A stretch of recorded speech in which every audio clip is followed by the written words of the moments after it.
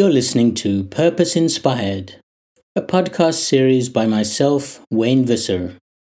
This season is based on my book, The Quest for Sustainable Business, an epic journey in search of corporate responsibility. Pioneers and Paradoxes in Search of Sustainable Business. The Hungry Spirit. When I was starting out in my business career over 30 years ago, one of the management gurus that most inspired me was Charles Handy. In fact, when I was studying for my Bachelor of Business Science degree at the University of Cape Town, I remember photocopying and devouring his entire Gods of Management book and being fascinated by others like The Age of Unreason, Waiting for the Mountain to Move, and The Empty Raincoat. In 2004, I finally had the chance to meet him for breakfast at his Putney flat in London. He struck me as extremely humble, with a quietly engaging manner. I was honored that he had read my book, Beyond Reasonable Greed, and equally delighted with the comment that he wrote in the front cover of one of his books, The Elephant and the Flea, which I asked him to autograph. "Wayne," he said, "I like the way you think and the way you write. I hope that you can help to change the world. Good luck and good writing." I met Handy again in 2008 as part of the Cambridge Top 50 Sustainability Books project. The Hungry Spirit had been particularly relevant for my PhD, which looked at meaning in life and work, and I also thoroughly enjoyed his biographical memoirs, Myself and Other More Important Matters. As I put it in a letter I wrote to him after the interview, I especially appreciate your skill in weaving together business stories, conceptual ideas, personal stories, and philosophical insights. This, in my mind, makes you not only unique as a social philosopher and management writer, but also a wonderful role model for me. The first meaty topic we got our teeth into in the interview was about the shareholder-driven capitalism, since the subtitle of The Hungry Spirit is Beyond Capitalism. Handy confessed, "I've always had my doubts about shareholder capitalism because we keep talking about the shareholders as being owners of the business, but most of them haven't a clue what business they're in. They deal through agents of one sort or another, and they're basically punters with no particular interest in the horse that they're backing as long as it wins." So he continued, "I've been very skeptical about this as a responsible model of capitalism. It's the way it's emerged. It's not the way it started, where owners really did have personal stake and often managed the operations." Reflecting on the global financial crisis, he admitted, "It gives me a rather rueful satisfaction. I think it's overreached itself, and maybe this correction that we're going through at the moment and the credit crunch is quite a healthy correction." I asked Handy whether socially responsible investment, or SRI, was a useful counterbalance to the short-termism of mainstream shareholders, a way of using their own power against them. Handy is unconvinced. "Rather," he says, "I want to reduce the power of shareholders. I think they've got too much power and too little responsibility. And everybody else says, well, give them more responsibility, let them exercise their power responsibly. I think that's a myth. I think we've got to give them less power. And so how do you reduce the power? By actually giving other people more power. Give the people who actually create the wealth, the workers, more rights. Don't give the workers shares, because then they become shareholders and they get just as greedy as the shareholders. But give them rights. After all, they're creating the wealth. The other people have only financed the possibility of creating wealth." But don't directors have a legal primary duty to the shareholders? According to Handy, shareholders have only one duty, and that is to elect the board of directors. What the board of directors then do is entirely up to them. They have been elected by the shareholders to do what they think is right for the company, not for the shareholders, for the company. The effective power of the shareholders in legal terms is really very small. And so it's a bit of a myth that seems to have grown up that somehow everything that they do is for the shareholders. When I asked for an example of a company that is bucking the slave to shareholders trend, Handy cited a company called Camellia, an agricultural products business where 40% of its shares are traded publicly, but 60% are held by a trust which is dedicated to reinvesting its dividends in the countries where it makes its products. So that there's a sort of discipline on the managers, Handy explained, to meet the will of the 40% shareholders who want a decent return on their investment, and so they can't just idle their time away. But on the other hand, they do realize that they're not just working for the shareholders, they're working for the countries and the homelands of the workers that are there. I wondered what Handy thought about sustainable business. It seems most of what passes for CSR he characterizes as jester social responsibility. Things that you can put in your annual report and say, look what a good citizen we are. He explains that being a good employer, being a good producer, just behaving yourself in your communities, that's obviously a good thing. But it's not attacking the heart of the problem as he sees it, which is that companies' purposes are skewed inevitably towards the shareholder rather than the customer. For Handy, proper sustainable business means looking after your workers and producing wonderful products that do their job properly, that are user-friendly and not harmful in any way. I concluded the interview by returning to Handy's main theme, which is the quest for purpose in business. Reflecting on this, he said, I don't think it's easy to find your meaning in the big corporations these days. I sometimes say that without meaning to.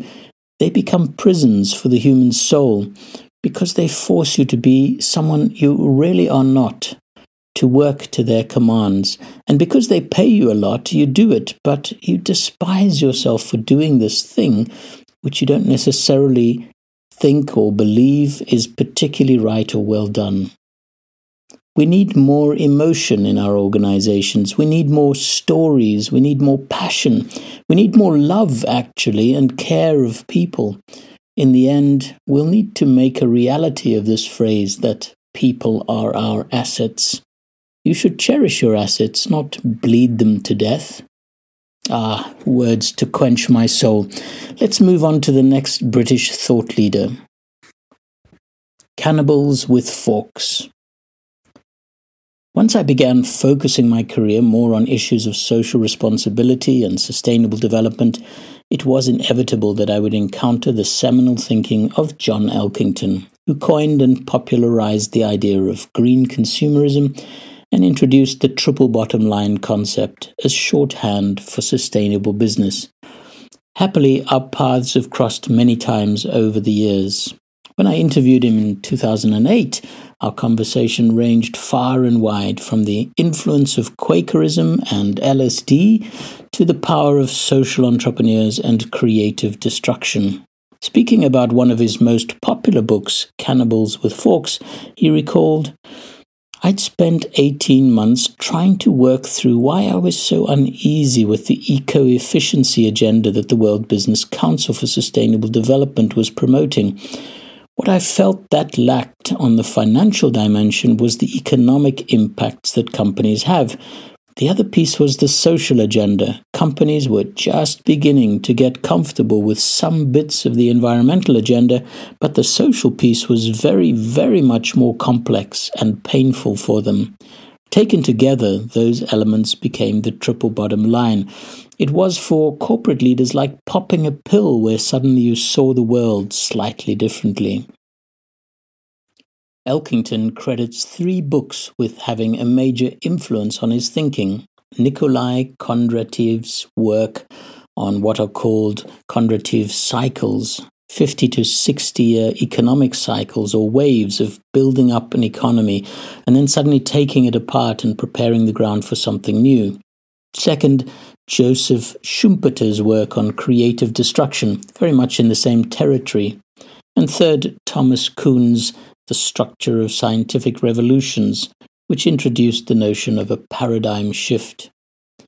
Elkington recalled an experiment cited by Kuhn, in which its subjects were fitted with distorting lenses that flip the visual field so that they see the world upside down.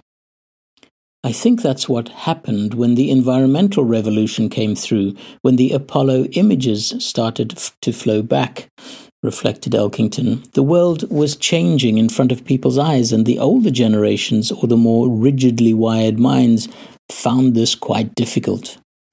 In the experiment, initially the individuals started to feel quite nauseous. Then their visual fields started to oscillate, to wobble between the worlds as they should have seen it through the lenses and the world as it actually was, the reality. Finally, their perception flipped and they actually saw the world as it should be, the right way up, rather than the way that the lenses were telling them to see.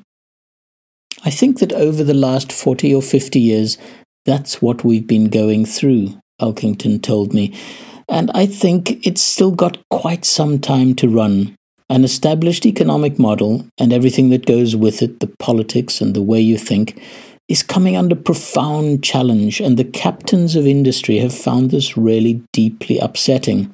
I've often said that our greatest allies in environmental and sustainability worlds are death and retirement. I mean, they just weed out people who can't change, and then a younger generation comes through and they do increasingly think different. Elkington believes that our crises will get worse, or at least more turbulent, before they get better. I think in some ways, key parts of our economies and societies are on a doomed path, really, and I think that's unavoidable, he says. I think we're headed into a period of creative destruction on a scale that really we haven't seen in a very long time.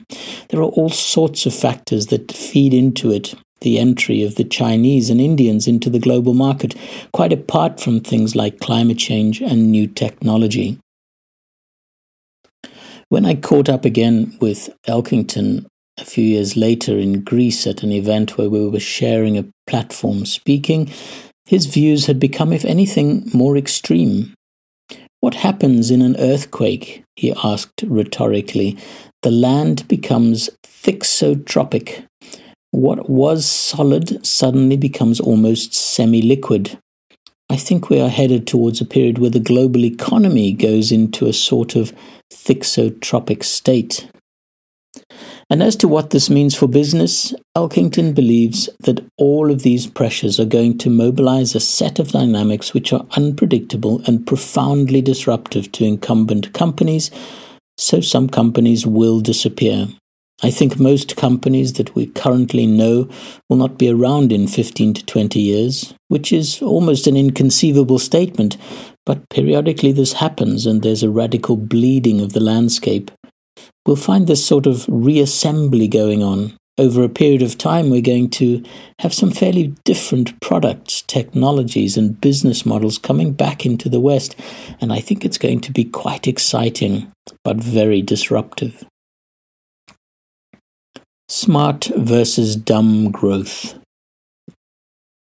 Another voice on sustainability that has been shouting in the wilderness of British politics and business circles for many years is Jonathan Porritt, co-founder of the UK Green Party in the 1980s and Forum for the Future a few decades later. Porritt is also very involved in the sustainability programs that Cambridge University runs on behalf of His Royal Highness the Prince of Wales, so our orbits have overlapped fairly frequently over the past few years. When I interviewed him, I asked Porritt if his latest book, Capitalism as if the World Matters, in contrast to his first, Seeing Green, was something of a compromise, as he is talking more about reformation than revolution. It's a pragmatic acceptance, he explained to me. Looking at people all over the world today, rich and poor, they're not remotely close to a state of mind that would call for anything revolutionary. There's no vast upheaval of people across the world saying this system is completely and utterly flawed and must be overturned and we must move towards a different system. There isn't even that, let alone an identification of what the other system would look like. So the idea that there is a great kind of revolutionary ferment going on in the world today, he continued, sort of a Naomi Klein type proposition that there is a very clear, articulated anti-globalization revolution, I don't see the evidence for that. So, pragmatically, if this is not the time for revolution, what do we do? The dominant system is capitalism. It seems to me the choice, therefore, if you're not going to erect barricades and overthrow capitalism, is to firstly explore what sustainable capitalism would look like and then commit wholeheartedly to a set of radical reform processes which would convert today's capitalism into a kind of capitalism which would deliver a sustainable world. Part of this reformation, according to Porritt, is to opt for smart growth over dumb growth. He explains that if you pursue the concept of economic growth within environmental limits and economic growth that is generating real outcomes for societal inclusion and social justice, you can go a long way towards something that makes growth look pretty intelligent, pretty smart. We need to eliminate these insane externalities associated with economic growth today, to decouple the economic growth from the physical material going through the economy, to decouple it from the impacts on the biosphere. Having done the decoupling, then you have to do the coupling with outcomes for society, so real improvements in well-being. If you can do these two things, do the decoupling on the environmental footprint and then the recoupling on the social outcomes, then you can see how you'd get to a point where growth makes sense. It is so different from what we have now that some people would say, that's not really growth as we know it. Well, that's a completely different measure of progress. Yes, that's precisely the point. It has to be a completely different measure of progress. Lessons from Gaia. Another thought leader that has been questioning the wisdom of our dumb growth over the years is the scientist and creator of the Gaia theory, James Lovelock. In a nutshell, the theory is based on the observation that the Earth is a self-regulating system. In other words, the climate and the atmospheric composition, the ocean composition, the surface soils all stay more or less at a state which favors habitability or sustainability.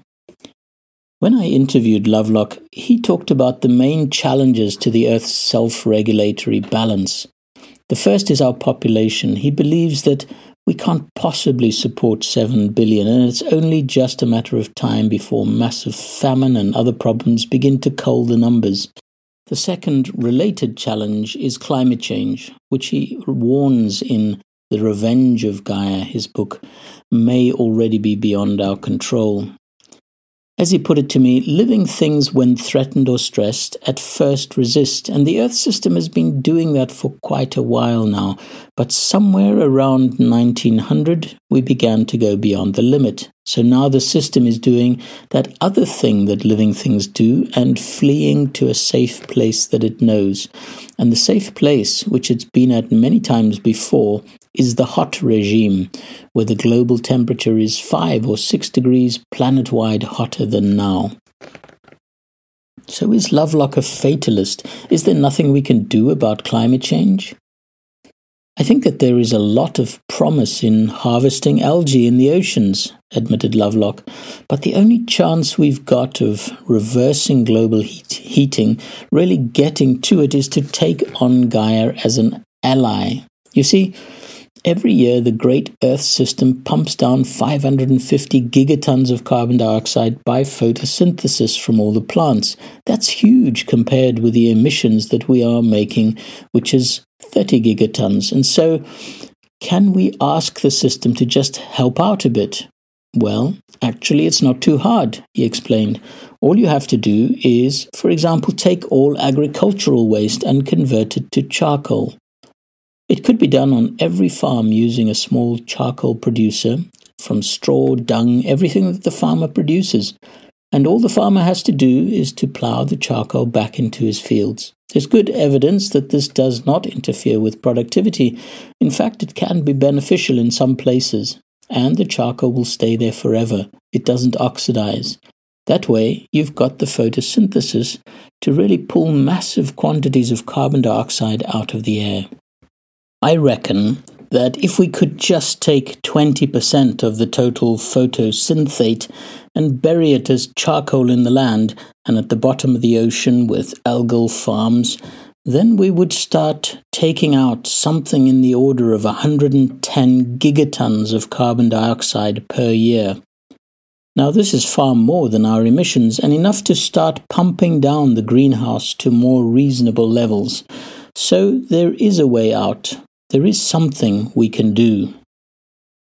Lovelock's slightly ominous, yet strangely positive message seems a good segue into the final episode, in which I will conclude my epic journey with how my thinking on sustainable business has evolved towards the concept of CSR 2.0 and the Triple S future agenda for business.